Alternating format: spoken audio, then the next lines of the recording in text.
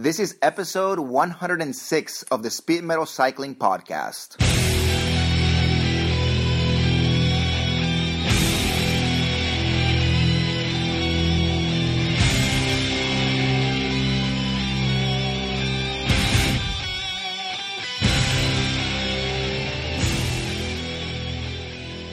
Hello. We're back. This is episode 106, Speed Metal Cycling Podcast for April 8th, 2015. I am your host, Dan, the Skull Crusher. And as usual, I am joined today by Mike Spriggs from Gage and DeSoto and the Rafa Cycle Club in New York City. Mike, how are you doing, sir? Great. How are you? I'm not too shabby, although I have a story to tell you guys about a little bit later about something that happened at work that is pretty funny. But we have a special co-host today, and is none other than the man who finished 31st in the individual time trial at the National Championships in 2012, the one, the only, Nathan King. What's up, Nate? Not much. Thank you for joining us.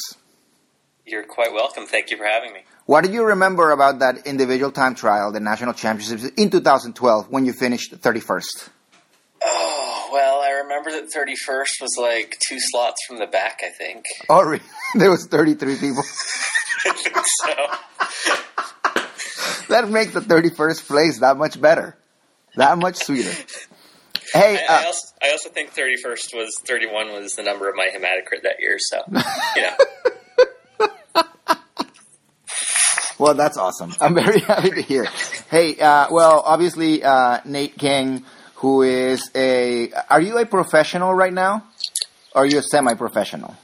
I am a professional. You're a professional? Theoretically speaking.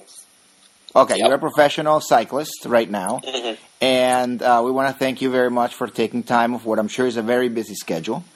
And I hope you don't mind if we call you Ted or Ed throughout the podcast. Just so that, if some potential sponsors are listening, then they'll think that we have, a Pro Tour rider as a guest host. And it'll up the fee for sponsorship. Is that okay? If we do that? Oh, that's totally fine. Everyone in Colombia thinks I'm Ben King's brother, so. Awesome. So we can call you Ben, too. All right. Oh, my goodness. We have, so many choices. Awesome. All right. Check out our site, blog, and I was going to say episode show notes receptacle, but that's not the case anymore. But our website is speedmetalcycling.com. Name that cyclist project is there. Oh, actually, we could do that with you, Nate. Could you please say how you pronounce your name properly? Nate King. King. There you go. Awesome. info@speedmetalcycling.com is the email address. Twitter @speedmetalcycle, CYCL. And Instagram @the Skull Crusher. And show notes hosted once again graciously, and thank you very much, by Mike Spriggs on GageDeSoto.com. Right, Mike? Am I okay with that one? Yeah, absolutely. I'll do it. Thank you, dude. I'm sorry. That's fine. Great. It's been. I still haven't been able to. Well, that actually. I need those dozen clicks on my website. Oh, thanks, dude. That makes me feel very nice. That kind of leads me to the story that I was going to tell about, why one of the reasons I've been so busy is I got in trouble with HR at work because obviously I'm a big mouth retardo. That's not surprising. Oh yeah, not at all. And when I drink, I'm even worse. So I was incredibly inappropriate at an outing, and they called me in and stuff, sat me down. So today I had sensitivity training. You're lucky this podcast doesn't have an HR department. Oh yeah, that I'm definitely very lucky. Does that mean people here get paid? Everybody except for you, yeah. Oh, Dude, okay. Just a second. This is just your interview. Okay.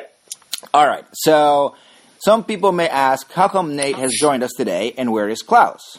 Well, I know that you may wonder that, but I can tell you that we got so many emails and tweets about how much we talked, and how much he talked and went on, whatever, and how he basically has no experience with racing or anything. So who is he to talk? So then we just got somebody who is most definitely raced, right? Well, a few times. I looked it up, Nate, and you did not finish the Tour of the Gila in 2013. No, I did not. I did not finish the Gila. So neither did me or Klaus. Yeah, exactly. Neither did Klaus. But I want to know why did you not finish that? It looks like you did all but one stage. I did the last stage, actually. Oh, you did? I did, yes. So the Gila has this unfortunate last stage that's kind of hellish, and it's called the Gila Monster. It also has a left turn and a right turn in it. And if you take the right turn, you have to climb like 4,000 more feet or something while trying to hang on someone like Chris Horner's wheel. And if you turn left, you go home.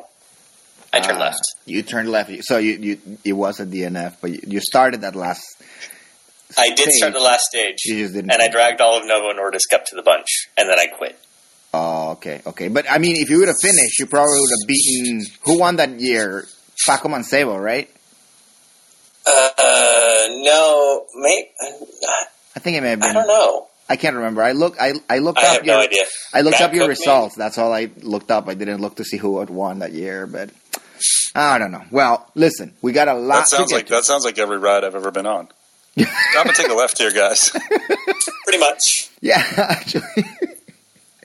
The first thing I always decide when I have my bike and I have it on my shoulder, I'm about to go down the little steps like of my house. I'm like, I can just like make a 180-degree turn and just take a nap, and that's usually what I do.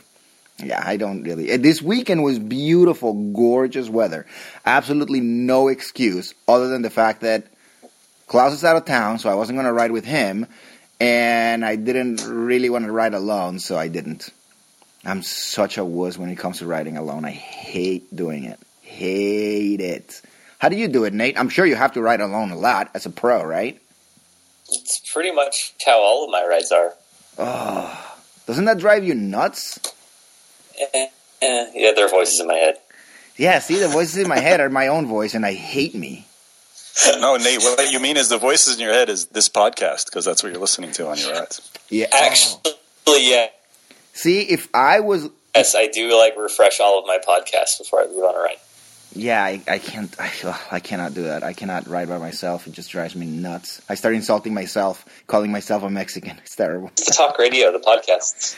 No, I can talk radio is great for drives, but I just lose interest in riding when I'm by myself very quickly, and what I plan to be 30 miles very quickly turns into 15. I don't know. Well, anyway, listen, we got a lot to get to, and of course, we have my favorite race of the year, which is the Tour of Flanders. We can get to that, but we're going to get to that last. And that brings me up to as we're heading up towards this. Paul's favourite climb. Paul's favorite climb. And I've always felt that the real start of the Tour of Flanders... But here's the thing. Before I play the whole thing, I try to always remember to play this like the podcast before the Tour of Flanders. But the last 2 years, the Tour of Flanders totally sneaked up on me, and I didn't get a chance to play it. So this is the post. This is my homage to the Tour of Flanders and Paul Sherwin. As we're heading up towards Paul's favourite climb, the Old Quaremont. And I've always felt that the real start of the Tour of Flanders is at the Old Quaremont. You plunge off the Knokteberg, and it's the start of what I've always regarded as being the first real strategic point of this bike race, the Eau de Quaremont. But for me, and I've always said it, I say it every year, the race really begins at the Old Quaremont. The Old Quaremont is regarded by all of the teams, all of the team managers, as the strategic point number one. This is where the bike race really starts. To me, the race has always really started at the Old Quaremont. But I've always regarded the big start of the Tour of Flanders as being the Old Quaremont. For me, it all starts at the Old Quaremont, which is the fifth climb of the day. Everybody knows that at the Old Quaremont, that's the climb that you can lose the Tour of Flanders on. And he actually said this morning before the start that as far as he's concerned, the Ronde van Vlaanderen starts at the Old Quaremont. The race always begins for me traditionally when the riders hit the Old Quaremont. Crowds here turning out for the Old Quaremont. Everybody knows this is a famous climb. This is where the Tour of Flanders always starts to hot up. I've always felt that the start and the real start of the Tour of Flanders and the action happens at the Eau de Quaremont. We're around about 10 kilometres to go to the Old Quaremont, and that's always to me been the real start of the aggression in this race, the Tour of Flanders. But of course, to me, it all starts at the Old Quaremont. And here's the thing, that every time I play it, I gotta make sure that I say that I never repeated one. Those are all, it's not like I put one twice or something to make it more spectacular. They're all just from last year. That's the thing, is like, I think you're like looping it. Then I realized that there's a little bit different in there. No. There is no looping. That is each individual one. And I stopped collecting them in like 2009, 2008. So there's probably a ton more that I've like since that I could add to. And I have a couple of other Paul Sherwin like loops of things that he says all the time, but I never got around to editing them correctly. Anyway, so that's a preview of Flanders coming up later on in this episode. But for now, let's go over the races that kind of led up to the Tour of Flanders. And I'll ask you if you guys watched them or not, as I usually do. Tour of Catalonia, did you watch that, Nate? Mike, did you watch a Tour of Catalonia? No. Well, you know, this is interesting. This race proved that the Pro Peloton actually listens to the podcast, and I'm going to tell you why. I don't know if you remember this, but stage 1 of the Tour of Catalonia had already happened when we did last episode, and I mentioned that I was really pissed off that Team Colombia wasn't in the break that morning. Well, guess what? Next day, boom, Team Colombia in the break, just like that. And then, remember we talked about the John 316 dude, the Ethiopian champion that rides for Lampre, that the helmet looks like that crazy wig that dude used to wear? The next day, boom, in the break, beat that. And something else that happened at the Tour of Catalonia that was awesome was they had a minute of silence for that plane that crashed in France or Germany or wherever the hell it happened. France. In France. It was a German plane. German plane in France. In France. So do you think that That's never happened. What were most people that died German or French, you think? I think like half were German. Oh, man, that's too bad. For those people, I feel really bad. Anyway, there was a minute of silence during the Tour of Catalonia, and a dude played the saxophone during the middle of silence. And I was like, wait, if it's a minute of silence, why is somebody playing the saxophone? That's kind of the exact opposite of what silence is. But anyway, Spanish TV doesn't refer to Tinkoff Saxo as Tinkoff Saxo. They call him Saxo Bank, which I thought was brilliant. Throughout the whole race, every single stage, they just call him Saxo Bank. That's awesome. They just ignore the fact that that's not the name of the team. They just continue to call that. It's awesome. So, Mike, if you didn't see it, you missed Domenico Pozzovivo winning stage 3 and doing the little celebration with the finger thing on his head. With the antenna? Yeah, he did it. It was awesome. Oh, and then he went on the podium, and the people giving the awards or whatever, the trophies, were the winners of the junior race. So it was a bunch of little kids. There was 4 kids. Pozzovivo was taller than 2 of them. I'm not kidding, dude. You got to look it up. Brings me to another point, though. What if instead of girls in the podium, avoid that whole like sexist conversation and just have kids? Child labor. No, you won't. So pay we're just them. exploring another like. You don't path pay to go them. down. No, you don't pay them. That's not labor. They work. That's true. They're interns. Yeah, they're interns, exactly. So, Nate, whenever Yes. you like, I don't know, have you ever been on a podium? I have been on a podium. It's shocking. No, I I'm know. kidding. Of course, I know. I'm sure you have. And then, like, do you ever get like a stiffy when one of those girls gives you a kiss? No, I ride my bike too much to get stiffies. Oh, that's too bad. Where do you stand on the podium girl controversy? People saying that that's sexist to have women giving awards to the dudes. I mean, that's kind of my thought.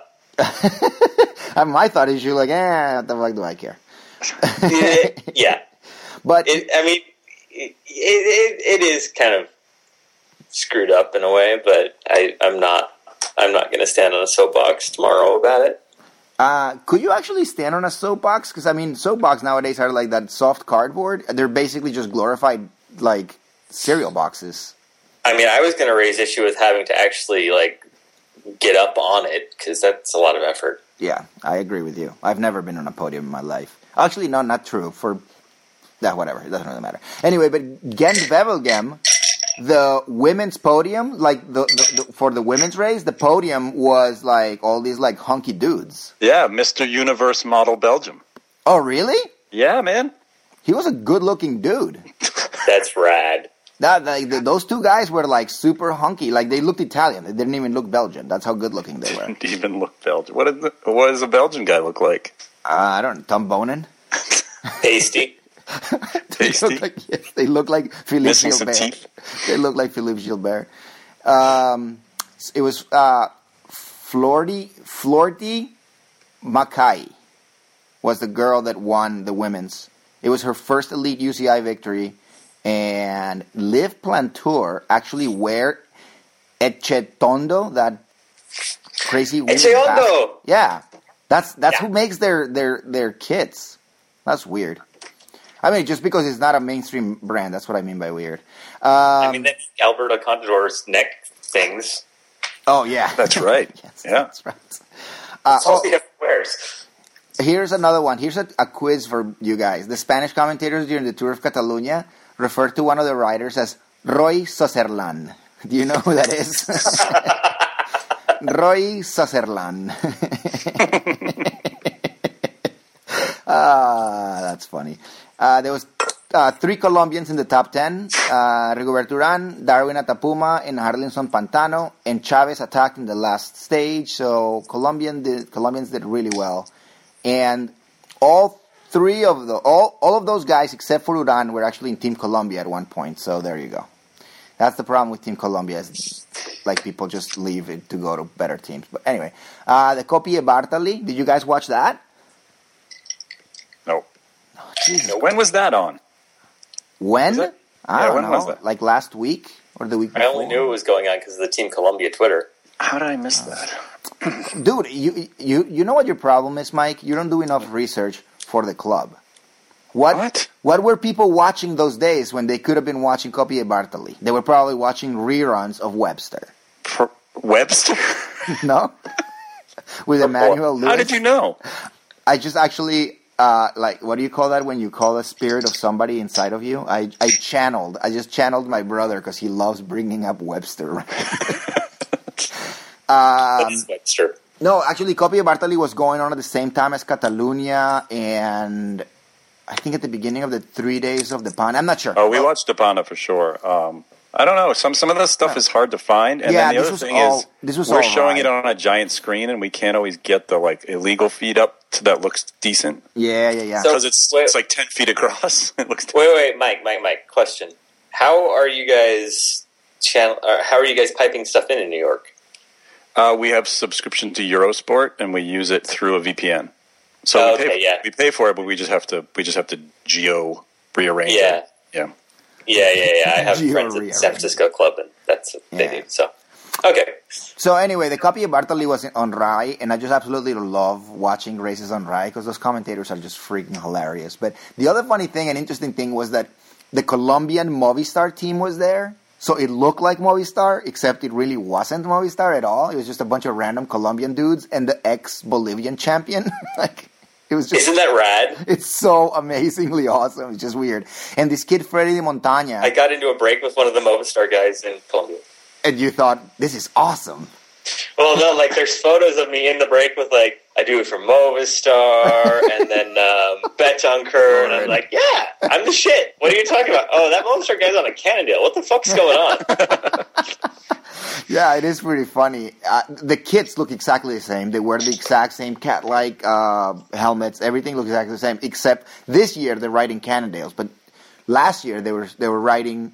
Was it last year or the year before that they were riding Pinarellos as well? They were on Pinarello 2 years ago. 2 years ago. Last year they switched to Cannondale. I don't know what they're on this year. Yeah, I think it may still be Cannondale. But this kid, Freddy Montaña, did really, really well throughout the race. And I think this kid is going places. Wait, Freddy Montaña? Yeah. I know that kid. He used to be in the what was the name of that team? Boyacá is for lovers, or Boyacá is gonna kick your ass, or one of those silly regional teams. But yep. It's interesting too because the guys in Rai were like, when your last name is Montaña, you better be good at climbing. And I was like, boom. that's like a Klaus joke. Wait. If you don't know, Montaña means mountain. I don't know if you know that, Mike.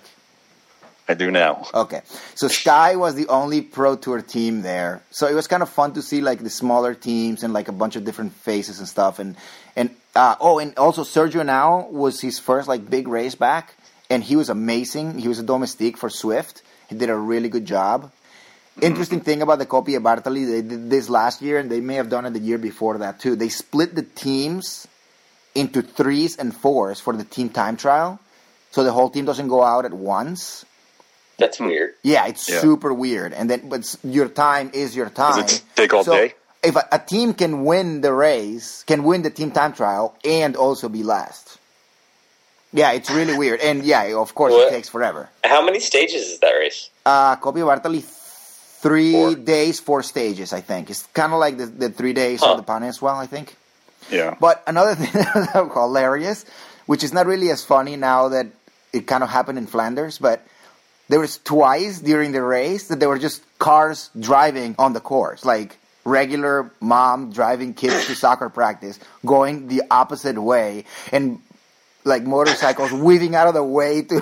It's insane. It's like Latin racing. Twice it happened. So I don't think that these people were doing a very good job at closing the streets, but that kid that won it, though, Luis Maintius, I don't know how you pronounce his last name. He's South African, but an amazing rider, super sparky. He races for Mountain Chewbacca.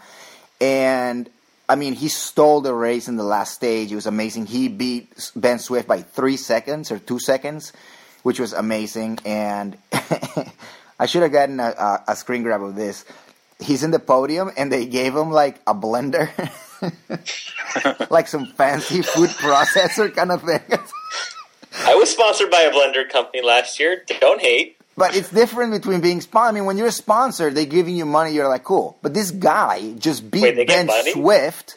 I don't know what else they gave him, but they gave him like this fancy-looking blender. Here's your Vitamix. Hey, man, it's a $500 blender. I don't think it was a Vitamix. Actually, definitely wasn't a Vitamix. So I know that box. But I'm thinking, like, why does he need one? Do they even have electricity in Africa? Was it a Ninja? They don't need electricity. In Africa, they don't need electricity. My God! Mud huts. Oh yeah, exactly. So I mean, what is he gonna do with this like blender? He's gonna go back to his mud hut, and people in his village are gonna worship it like it's an idol. Is that racist? I just called the HR department. That's pretty much what people said to me when I took my blend tech to Colombia. So whatever. Oh yeah, no, I know. I used to when I was a kid, I used to interact with a lot of Germans, of course, because my brother and I were like German, we went to German school and stuff, whatever, German family, and yeah, some people would be like, they would come back from Germany and be like, when I bought like a Betamax movie, they were like, what are you gonna watch that in? Well, in my Betamax. Where do you plug it in? But whatever. God bless America. Who cares? Listen. Hey, do either of you guys know if Nippo Vini Fantini?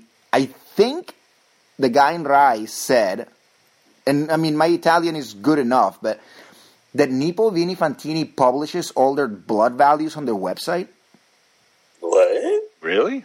Which I found, I mean, I know that there's some teams that talk about doing that and whatever, and I think that's wonderful, and I think everybody should do it, but Damiano Cunego is a Nippo Vini Fantini. I don't think that would be in their best interest to do that.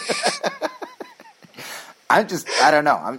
I'm just wondering if they really have thought this through. The owner probably thought, well, the guy who actually owns Vini Fantini, I know that he's like super anti-doping and stuff, and that's why he dropped the team or the sponsorship from the team after the Danilo Di Luca or whatever. But so maybe they're doing it, and maybe that's why Cunego just kind of sucks and he's riding for like a second-rate team, is because he's clean. I don't know. Well, all right. So I'm on the website. You can fill out a form and you will discover more about the biological passport of Damiano Cunego. You have to they're gonna mine your information and they're gonna sell it to someone and then they're gonna give you some fake blood values. I just sold my email. His hematocrit last week was like 45. It's cool. Yeah, everything's fine. So the 3 days of Pane, Steindevolder looked good and got my hopes up for Flanders. And it was like such a tease. I was very upset about that. But Christoph, of course, looked even better. He won. Okay, so I did the math. And Alexander Christoph won 75% of the stages in that race. Or 100% of the road stages. That's how good I am at math. I know how to divide by 4. All right. Anything to say about the 3 days since you did watch that one, Mike? I did. Here was the highlight for me was the Wiggins interview at the TT. Yes. You saw that? I did, and I want you to put a video. First of all, the dude was so raffed out in the sickest world champ kit that they made like one of just for him. Everything was dialed, the Oakley shades, everything was perfect, the hat, the kit is awesome, and then he just gives this interview that's like, you can tell he's so happy to be retiring. Oh, I know. He was like beyond giggly and like joking around and swearing with reporters and just kind of like being hilarious. It was funny. Yeah, please put a link to that video on the show notes. Definitely go check it out, GageDeSoto.com, because the video is awesome. His interview he's so relaxed, and he's obviously so I just don't give a shit anymore that it's awesome. And his bike was like redunculous too. He's like world champion bike or whatever. I don't know. So, hey, Nate, I have another question for you. When you did the individual time trial world championships, national championships in 2012. National championships that you were 33rd for? Is that what it was? 31st. Oh, I'm sorry. 31st out of 33. Yes. Did you ride a TT bike, or were you just on like a regular road bike? I did ride a TT bike. So, if you would have ridden a road bike, do you think you would have been 33rd? Oh, Jesus Christ. Yes. And here's the better question. Do you know who was 33rd? Maybe. I'm searching my brain right now, but if I did some quick Googling, I could tell you it was maybe... I don't know. Who won it that year? I have no idea. Dave Zabriskie. Dave Zabriskie. That's 2012. That's the last one he won. That's right. Last one, yep. Yeah. All right. So that was the 3 days. What about the Dwars door Vlaanderen? Did either of you guys watch that? Dwars door Vlaanderen. There are way too many vowels in that. The Dwars door Vlaanderen. The race through Flanders. Come on. No? Dude, this was the beginning of my heartbreak, because you know that dude Luke, right? The guy that always holds the sign? Luke, on the races, on all the Belgian races. What's the sign? People. Luke, L-U-C, Luke. That's the guy's name. He always holds a sign. It says Luke in green. Every time I see him, I hashtag Luke. Follow me on Twitter, damn it. Anyway, I saw him. I see the Luke sign, and what do I see? Under his name, there's a Wanty Group Gobert like logo. And now I'm thinking, Luke sold out. Does he have affiliate marketing? He's being sponsored by Wanty Group Gobert. That's no good, unless he's actually a fan of the team, and he's just tagging, hey, Luke loves Wanty Group. Maybe, I don't know. But you remember people love Wanty Group? Remember when Didi the Devil sold out and he started getting like sponsors, logos and stuff? Where is he now? Exactly, because he sold out. I kicked his ass. So, Luke, you better beware. If I keep seeing that little banner with Wanty Group Gobert and I find out they're paying you for this, I'm coming after you. You know, Luke used to be married, and his wife used to have a hair salon. So the first races that he went to, he held a sign with his wife's hair salon name on it. After they broke up, he enjoyed doing it so much that he started bringing his sign with his name on it. Come on, you guys don't know anything about cycling history. No. Nothing. Well, he's awesome. I love him. Oh, I also captured audio of the Sportza guys saying shit happens. So, but I have it on my phone, which means I can't play it for you guys. But I'm going to insert it right here. Die stuurde dan ook een tweet dat hij zich daar echt schuldig over voelde, maar dat een minuut shit happens in de koers. Een minuut. Wasn't that funny?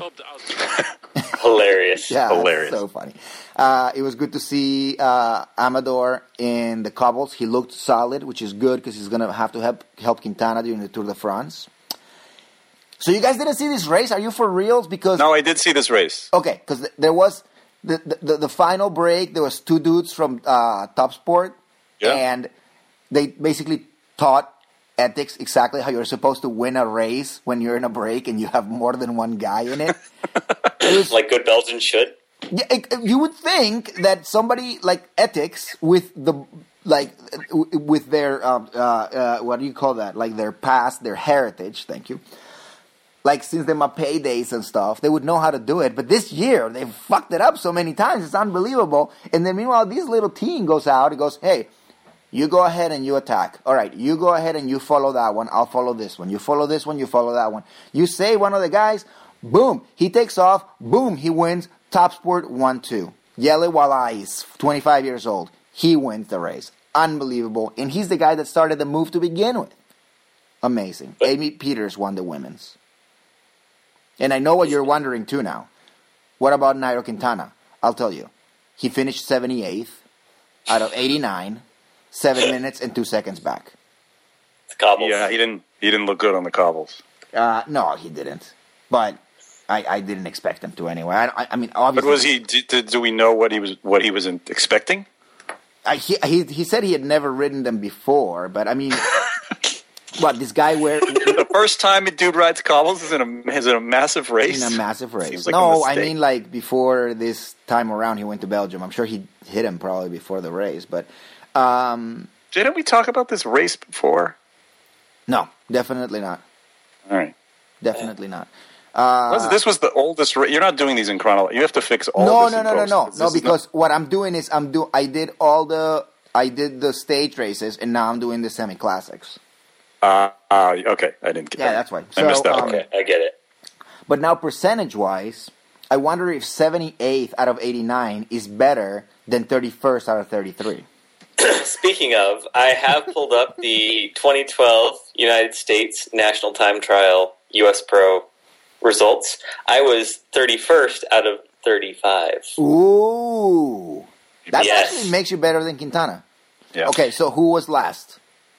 Andrew Dahlheim, who does not race professionally. Only one guy races pro anymore.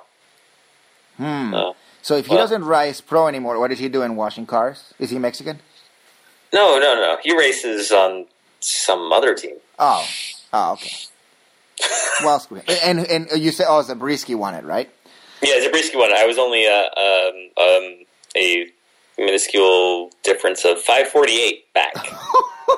And how long was this thing? 5K? Oh yeah, I think it was a 40K. It was like 40. His winning time was 40:41. Mine was a striking 45:48. But you're not a time trial specialist, are you? Actually, yes. Oh, you are? Yes. Oh, very well. You're not very good at it. Apparently not. I'm just giving you shit. So, actually, it might as well just ask you a few questions. Who are you racing for right now? I race for Smart Stop. Team Smart Stop, of course. From California, because that's where you live, California. Yes, the team is actually based in, I think, North Carolina. Oh, really? Oh, I didn't know that. Oh, okay, well, awesome. See, there you go. So, we got answers now. The E3 Harelbeke, did you guys watch that? Yes. Yes. Did you see the last K? Did you see the poster for it? Mike, did you see the poster? Of course. How awesome is that poster? The hand grabbing the butt? No, it was just the skirts. No, it was the skirts lifted from on the Podium Girls or something like that. No, yeah, it's and then the logo was on the underwear? No. Well, yeah, their logo is like a butt, and then the skirt is flying up, the logo is on the underwear, and there's a hand. Oh, and there is a hand. There's a hand grabbing the butt. It's despicable. It's despicably awesome. They're basically saying it's a blue like, hand. It's obviously Astana. Yeah, of course. It's ridiculous. It's like they're like, oh yeah, remember how everybody came down on Peter Sagan for being a sexist asshole and being just a stupid, like, retarded frat boy? Yeah, we remember that. Well, look what we're gonna do. Like, what the hell? They need to go to HR. They do need to HR. They are, well, HR E3. E3 HR. I don't know. There's a joke in there with HR and Harelbeke and E3. I don't know. Fish it out. But, yeah, I thought it was ridiculous. Please put that on the show notes as well, Mike. GageDeSoto.com. The poster for this year's E3 Harelbeke is ridiculous. I'm going to get like so many clicks on my website. Oh, you're going to get like 9. Just include the poster. You'll be good. Yeah, that's what I mean. People are going to be searching for it. They'll find my website. Absolutely. I searched for it. I got The Guardian. I actually, that's the one that I got too, is The Guardian. It's about to change. All right, so the other thing that I thought was funny, and I don't know if you guys saw this, was there was one of those like typical Belgian like traffic jams during one of the climbs, and everybody started getting off their bikes and stuff, and they showed Quintana in the back, like laughing and clapping. Did you see that? I did not see this. You didn't? Amazing. Everybody's like, kind of starts stopping, like just the usual thing that we've seen a million times, and everybody's starting like to look for places or to go around and stuff because it's just so crowded. And they show Quintana, and he starts clapping and laughing, like all right, everybody, this is awesome. He's the best. It was the best. If I can find, I should have. Oh, maybe I actually did take a screen grab of this. Hold on, let me see. What do I have screen grabs of over here? I have screen grabs of. Oh, I have a screen grab of the fancy blender. Can you Skype that over, or is the Mud Hut internet connection not that great? I have no idea how to do the thing, but I have screen grabs of Eddie Plankard wearing one of those Bajas that people wore in the 90s. FDJ wearing blue shorts. Finally, and thank God. Let me see. What else do I have? I have a photo of the Luke sign with the Wanty Group Go Bear. I have a photo of like some guy smashing a bike against the thing. I got the photo of the podium thing with the fancy. Oh, and then I have a photo of the Gent Wevelgem tractor thing with all the tractors. They were all honking their horns and stuff. You know what I'm talking about? The protest, yeah. It was like 11,000 million things, and then I have. I have a really good screen grab of Renat interviewing Director Sportives while from the motorcycle, and some guy yelling at somebody else. Oh, I have photos of the hunks kissing the girl that won Gent Wevelgem, or was it Gent Wevelgem? Whatever. The Mr. Belgium or whatever. I thought it was Dward Van something. No, it was Gent Wevelgem that she won. Yeah, it was Gent. Yeah. Oh wait, so which one was I looking for? I forgot. Oh, Quintana clapping. Yeah. You know what? I'll look for Quintana clapping and I'll send it to you, Mike, so you can put it in there too. It was one of the funniest things I've seen. Is Quintana just like total like, or what I perceive to be a total like what do you call that? Like sarcastic clap. Like, yeah, all right, guys. Whatever. What the? I just looked up the Gent Wevelgem. They call them podium misters. That's awesome. That is good. I love They're not even scantily clad. What the hell? Well, listen. They're wearing like suits with sashes. Yeah. Well, they were wearing like tight white T-shirts, though, weren't they? No. I mean, here's the there's thing. definitely color. They're wearing like blazers. They're wearing suits. What do guys like to see? Like legs and a little cleavage. You know, I mean, that's what guys like. What do girls like to see?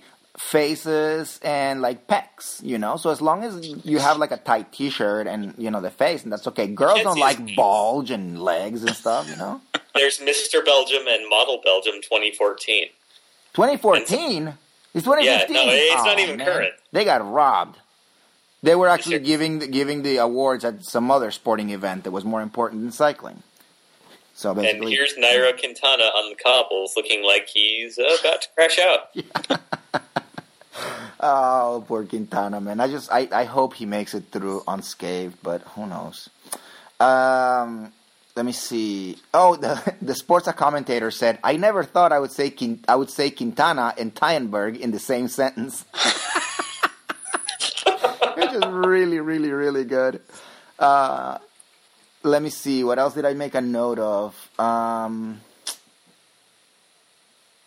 Tom Bonen, no Cancellara for the whatchamacallit, for the classics, which is weird. It's like the end of an era. Because, I mean, by next year, Cancellara is going to be too old to do anything. And Bonen, if he ever even comes back, is going to be too old. And it's kind of weird. I'm glad that I got to see them both race. But, yeah, what a bummer. Yeah. No, totally. I feel you. The only reason I've heard of Greg Van Avermaet was because he was stealing my KOMs before the Tour of Utah a couple years ago. So... all right, Gent Wevelgem, probably the best race of the year so far. Crazy wind and ethics with like horrible tactics again. Nobody followed Luca Paolini when they should have, and Luca Paolini, of course, wins. And it was amazing race. I love everything about it.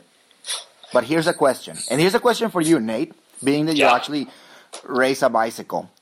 Because neither Mike nor I do, nor does Klaus. Do you think that guys should be given 2 sets of numbers, one for their jersey and one for their rain cape? Well, I mean, that would be kind of a pain in the ass when you stuff your rain cape in your jersey because there's safety pins on it. Yeah, what's the deal with safety pins? I mean, really, like, they've been safety pinning numbers on the back of jerseys since the days of, like, I don't know, some guy a long time ago. Why? Yeah, not just jerseys. I mean, it's safety pinning into skin, too, so...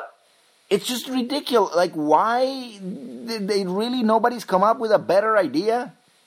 For real? Like, I don't know. Snaps or something? Jesus. I couldn't tell you. That's insane. Well, yeah, I guess you're right. If you're going to have to, like, throw the rain cape in your pocket, then you have, like, yeah. Okay, well, never mind then. I'm going to stop thinking now. Okay, so I was thinking about this. Sepp Van Mark, listen to this. And tell me if this is not the saddest thing you've ever heard. Sepp Van Mark, he was second in Gent-Wevelgem in 2010. Fourth in E3 Harelbeke in 2011. Fifth in E3 Harelbeke 2012. Seventh in Dwarsdorf-Vlaanderen. Second in Paris-Roubaix 2013. Third Kuurne-Brussels-Kuurne. Third Flanders. Fourth Omloop. Fourth Gent-Wevelgem. Fourth, Paris-Roubaix. Fifth, E3. That's all in 2014. Fourth in Strade Bianchi. Fifth, Omloop Het Nieuwsblad. Fifth in E3 Harelbeke. And sixth in Gent-Wevelgem. He's been top 10 like 97 times in the last 4 years in like classics and semi-classics. He's never... Does he know how the podiums work? I think the only thing... Well, he's been in the podium once for the Omloop in 2012 when he won it. Once in Gent-Wevelgem, once in the Tour of Flanders. So I think that he realizes how sad is that? That's like entering like Alejandro Valverde land. Incredible. Poor guy. I feel sorry for him. I love him. I think he's a great rider, but anyway. All right. Now, Tour of Flanders. Finally, what you guys have been waiting for. You guys can actually contribute for once. Hell yes. All right, Nate, I'll turn it over to you. You tell me what you think of the Tour of Flanders. I mean, I don't have much to contribute about what I think. I mean, Christoph was just a man beast, and oh my god, that man is like 2 times the size of every other bike racer I know. I know. Actually, my wife decided that she's going to become a Christoph fan because she was a big... Whoa! What happened, dude? There was I had to go to the garage. Oh, jeez. I thought you were in the Large Hadron Collider.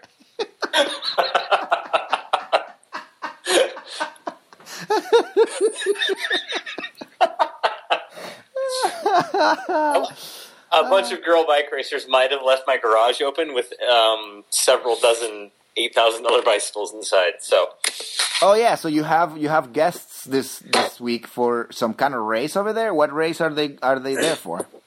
They're here for the Tour of Podunk. Oh, the Tour of Podunk. Yes. And what team are they in? They are with DNA K4. DNA K4. Let's throw a link to their website on the show notes, Mike. I love delegating. All right, so now that we're done... I think it's K4Racing.com, if you feel so fine. You know. K4Racing.com. Wait, you have a wife, though, right? I do have a wife. And she's okay with ladies coming over and staying over?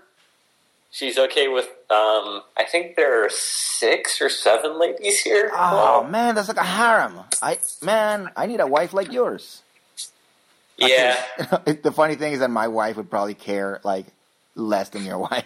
She'd be like, whatever, I'm leaving. But anyway, now that we're done with Garage Door Gate. Garage Gate. Yeah, it is the gate of the garage. Anyway, you were saying about Flanders, though. That, I was saying that Alexander Kristoff is my wife's new favorite rider because Thor Hushovd was her last one. Now he retired, so she was looking for a new favorite. And it kind of works out that Kristoff is also Norwegian since my wife's family is Norwegian, so it kind of works out. Anyway, that's all I had to say. What were you saying, Nate, about Kristoff? I don't really remember except that he's massive. He's and fucking strong. Yes. He's actually, his thighs are pretty scary. Really, really scary. Mike, what did you think of Flanders? Yeah, it was amazing. I think when Terpstra went and Kristoff went with him, I'm sure Terpstra was like, are you fucking kidding me? I'm sure. Pretty much. Like, I could read it in his face. He was just like, oh my God, this guy? Yeah. Really? This guy? Yeah. And he had just come off of, the 100% win of Depana. How are you saying it? It was 80% win? It was 75%. Winning all the stages. Winning all the road stages, yeah. A 100% record. Sometimes you watch those breaks and you sort of have to guess at how a guy is doing, and you're like, it looks like maybe he's not pulling through enough. But from that, you could just tell Kristoff was like, you're coming with me for the ride, and there is going to to be no room for you to do anything. And Terps was just, God damn it. Yeah. I mean, it was pretty amazing.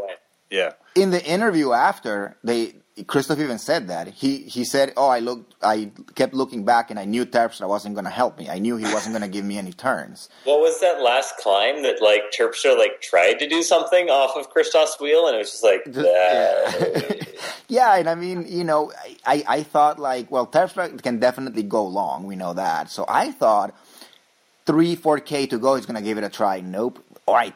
2K to go, he's going to give it a try? No. By then, I was like, all right, he has nothing. So there's his attempt at going around him was laughable. There's just no way.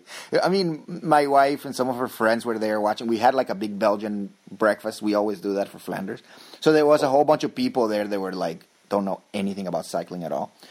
And they were laughing. They were like, he's trying to get around him. He's not fast enough. It's hilarious. I felt bad for him, but, oh, boy. Incredible. I love the race, though. It was great, and I'm happy. I don't have anything against Alexander Kristoff, so I'm happy. I was bummed out that Stein de Volder didn't really, do better, and Sepp van Mark as well. I was bummed about that, but are you going to mention the not so neutral service? Well, yeah, of course. I mean, I wanted to leave that for last, but before we go into that, okay. Who was it on Eurosport? Was it Carlton Kirby? It was, right? The commentator? It was, yeah. Yeah, it was Kirby. You know when that inflatable thing deflated and went over the road? Yeah. One of my wife's friends was like, that thing should be sponsored by Cialis. So it's all like that, and as the guys got a new swing cup? As the guys get closer, he goes bloop, and he goes straight back up. That would be pretty cool. And that would not be a bad idea. Like a giant CO2 cartridge, just hit it. Boop. Exactly, it'd be great. It's this is exactly what you need sometimes. And it could the spokesperson could be somebody some old guy like Nairo Quintana. Your friend has a future in guerrilla marketing. Yes, she does. And I don't know if you remember this, but Carlton Kirby referred to being hit when they were going under that. He said if you get hit by that, it's like being hit with a soggy baguette.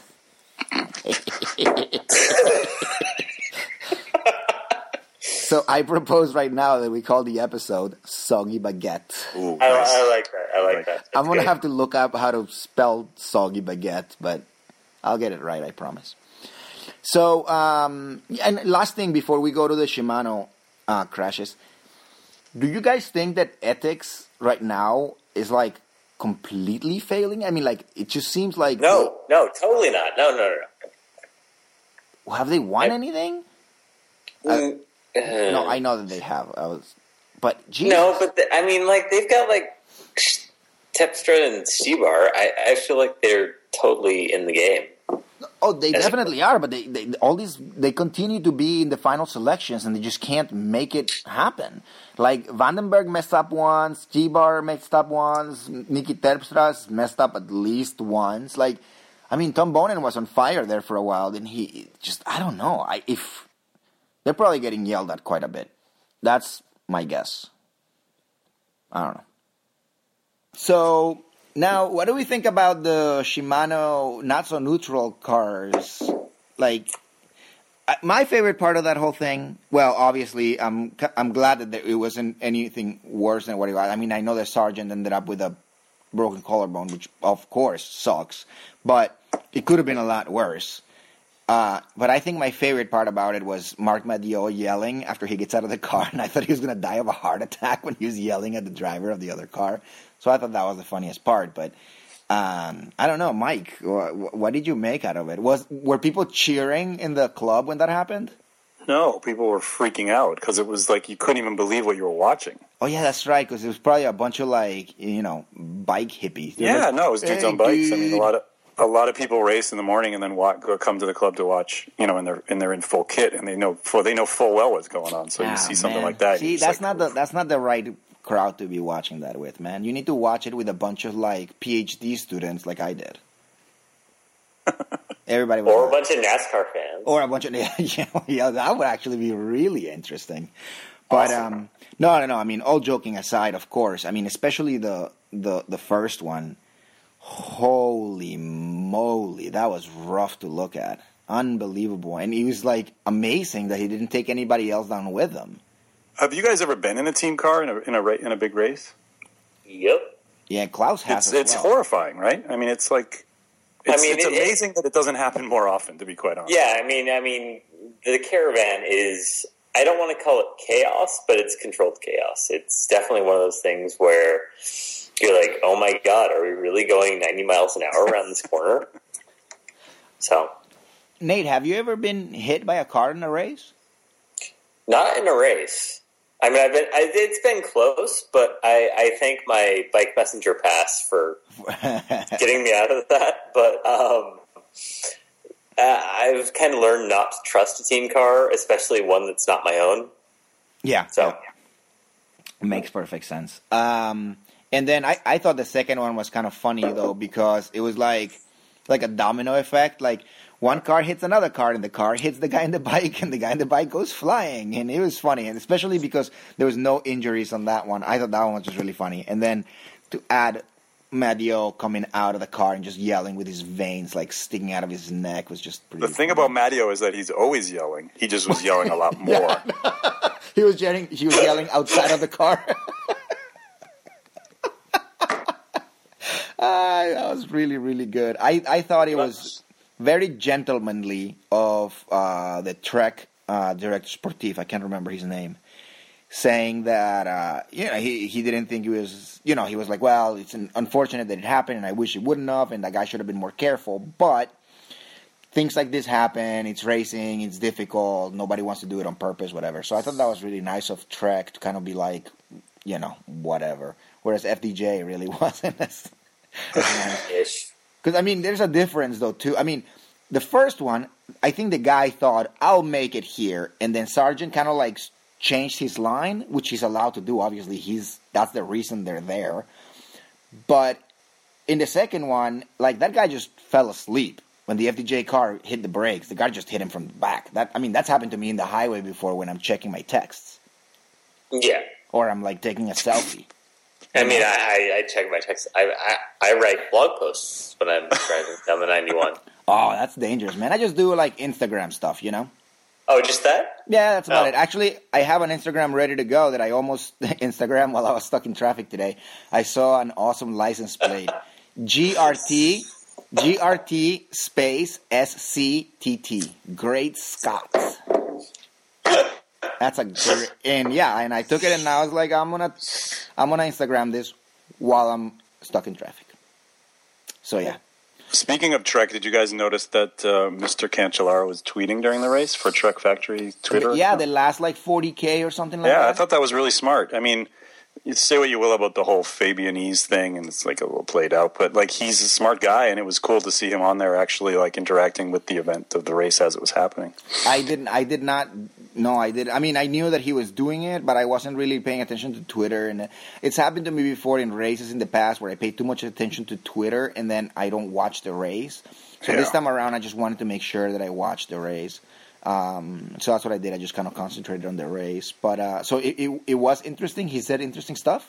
Yeah. I'll pull some out and put them in the notes. I thought it was a smart move by them. And when I heard about it, I was like, that's just a publicity stunt. But then when I was checking him out, I was like, oh, actually, this guy's pretty good. No, yeah, he's definitely he knows what he's talking about. Yeah. I think he does. I mean, I guess my point is that came across. I wasn't sure if that was going to come across on Twitter because otherwise he seems like a goofball, right? Yeah, he sounds exactly. And with the language thing, he sounds like it, but clearly not the case. Yeah. I definitely a good idea, and very few people out there that I would actually care what they have to say specifically about certain situations in a race. But imagine watching a race like this with Fabian Cancellara. If he was sitting next to you, how awesome that would be. I would love to watch Paris-Roubaix with Sean Kelly. That would be like my dream come true. I don't even want to be there. I want to sit on my couch with Sean Kelly and drink a couple of beers while we watch Paris-Roubaix. And a couch or a love seat? It would be up to Mr. Kelly. He can pick whatever he wants. I'll sit on his lap if he wants me to. I don't care. He truly, truly, truly is my idol. You know how couples have the one person that they're allowed to cheat with or whatever? I have a feeling that for my wife and I, that would be Sean Kelly. Yeah, I absolutely worship him. And I think that's one of the reasons that I hate Peter Sagan as much as I do.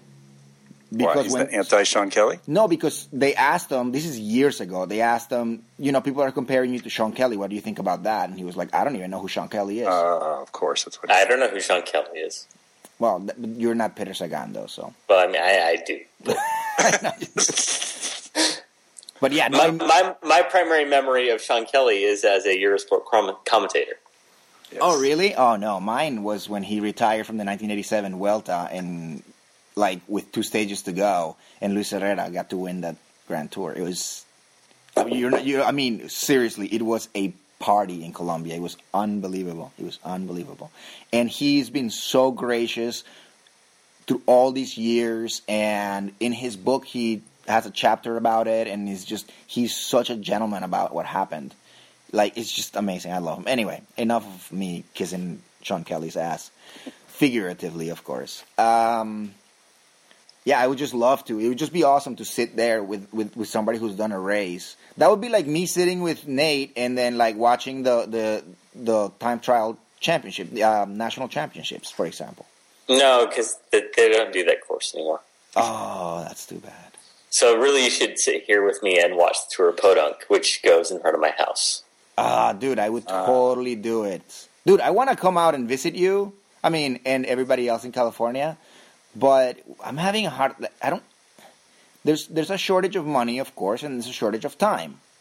And shortage of sun and enjoyable weather. Well, here, and places you want to be instead of there's so many places that I want to go to, though. So I don't know. We're trying to figure it out. But anyway, no. Listen, though, I was gonna go somewhere. Where are the national championships this year?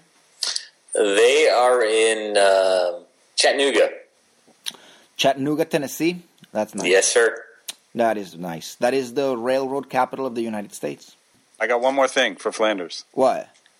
And it's along the lines of the edX Quick-Step screw-ups. Did you guys see the podium presentation? Did I? I don't think so. Christoph is on the podium. He's on the first step, and they're waiting for the other 2 guys to show up, and there's a bottle of champagne on each step. Yes. And Terpstra's champain just randomly explodes. Yes. Just random before he gets there, just shooting straight up in the air. And look at the reaction of the podium girls in the back when that happens. They flip out and start laughing. And it couldn't have happened to a nicer team. Yeah. Is that like fluffing a champagne bottle? The girls were fluffers. Oh, that's terrible. HR. HR. Actually, HR already. We're actually not even recording anymore. HR. We've been fired already. Oh Klaus is HR. Klaus is HR from Seattle. Typical. Oh boy. And I'll ask you, and Mike, I need an answer from you already because I need to make some plans and plannings. But Nate, to you too, are you guys planning on going to the World Championships in Virginia? See. You are? Okay, good. Are you going to be making accommodations on your own, or do you want to maybe try to hook something up and share something? I'm trying to go with work. But okay. Yeah. Nate, are you going to be there? I don't know. When are they? September? Yeah, I think this weekend. This weekend. No, maybe. It kind of depends on if my team's there for the Time Trial World Championships and, if I manage to, I don't know, take better than 31st at the GT Worlds. Well, what about the nationals in Chattanooga? Are you gonna compete? I will be there, yes. You're gonna compete in both road and time trial? Of course. And you're thinking about doing better than 31st? I am thinking about doing better than 31st, at least like 27th or so. 27th or 28th. All right, that's good. That's my goal. When are those? When are the national championships? I don't know. I set up a Strava goal, so I should be good. I wasn't asking for your benefit. I'm asking for mine. See if I can escape and drive down there and see you and heckle you. I don't even know when they are. So it's in the summer at some point, though, aren't they? Sometime in May. I think it's around Memorial. It's right before the tour, isn't it? Yeah. I mean, it's usually around Memorial Day. So okay. I don't pay attention. I'll look it up.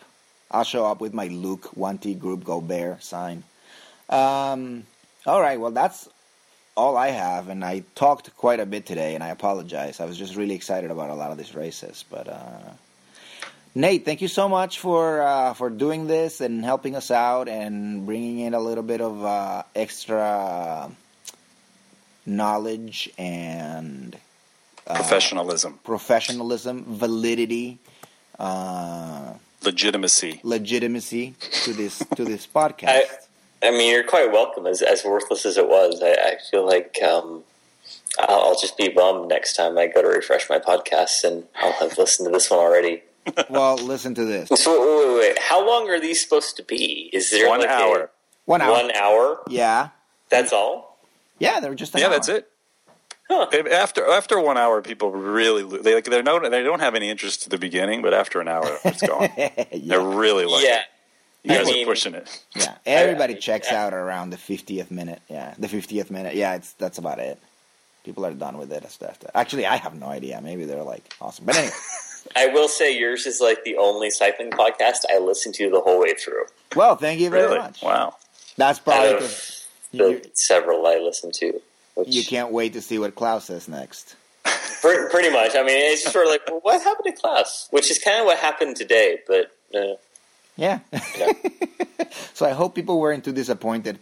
How many people download and they're like, "Oh, Klaus is not on it. Fuck it, just turn it off." Let him out. I talked enough for the both of us. So, all right, no. So, Nate, is there anything you wanna plug? Your Instagram, your Twitter, your anything? I'm on Twitter at King Nate and Instagram at Locals Are Painting, all 3 words together, and they're all pretty worthless. So, listen away. I mean, name one Twitter and or Instagram account that isn't worthless. That isn't worthless? Mike Creed. He's a badass. Yeah. All right, never mind then. You were supposed to be yeah, you're right. Mike, anything you want to plug? Anything going on in the club? Paris-Roubaix on Sunday. Paris-Roubaix on Sunday. Yeah, I mean, is that this weekend? Yes. Yeah. Fuck. I cannot wait. It's going to be huge. The only thing I can hope for is that the goddamn Eurosport feed doesn't conk out with 2K to go. Wait, who's going to win Paris-Roubaix? Bradley Wiggins, I have to say that. Of course. I actually think also now that Conchar and Boonen are out, he's got an even better chance, but I think he had a pretty good chance before. I just think that the classic Sky team is pretty strong. Yeah, I don't think he's going to be top 10, I'll tell you that. You don't think he's going to be top 10? No. I think he's going to podium. There you go. He'll That's podium. what I should have said. That's what I should have said. I see Terpstra or maybe Christoph. Christoph would be awesome if he does that. But, if he can make it through the rock things on the ground, I think he'll be good. I think that's probably the case for everybody else racing as well. But, my heart says Sepp Van Mark. I would love to see Sepp Van Mark win part of the but I know that's not going to happen. No. But I think my head says... Actually, let's see what the odds are right now. There are odds for these things? What? Of course. Come on, man. You've never gambled on... I mean, I've just always been convinced that bike racing is something akin to, like, dogfighting and stuff. Well, you can also bet on dogfighting. Yeah, you can bet on that too. Yeah. Really? What are the odds? What are you looking at? Bet Victor? What are you looking at? No, I'm looking at Odds Checker, which is the one that I always go to. I've said this before on the podcast. I've actually bet on cycling before and also Formula One and soccer and stuff. But Alexander Kristoff has the best odds. He's really? 11 to really? 2. Yeah. Steve R is second. Sepp Van Mark is third. John Degenkolb, Bradley Wiggins, Niki Terpstra. Oh, hell no. John Degenkolb? John Degenkolb is fourth. Wow. Van Avermaet. Yeah, that's surprising. That's ballsy. I have Greg Van Avermaet. Pipo Pozzato is 50 to 1. But that's not even the worst, though. I mean, there's people here. Let me see. Wish you could bet on like TV time, like how much TV time someone will get. Ooh, that'd be good. That'd be good, right? How many affiliate clicks? Can we bet on conversion rate? That would be conversion. I'm looking for a good, funny one, but down at the bottom, see if like Francisco Ventoso, but who cares about that? Is Quintana in there? Yeah, Quintana's doing it. No. JJ Rojas 400 to 1. They know what they're doing, I guess. They're not taking bets on. What are the odds on Oscar Gatto? They were 1-200. 1-200. If he gets in the break. Man, I have the bet. You've guys seen the picture of him getting out of the helicopter? No. Oh, I got to put that in the notes. I have a picture. Yes. That's awesome. Yes, definitely.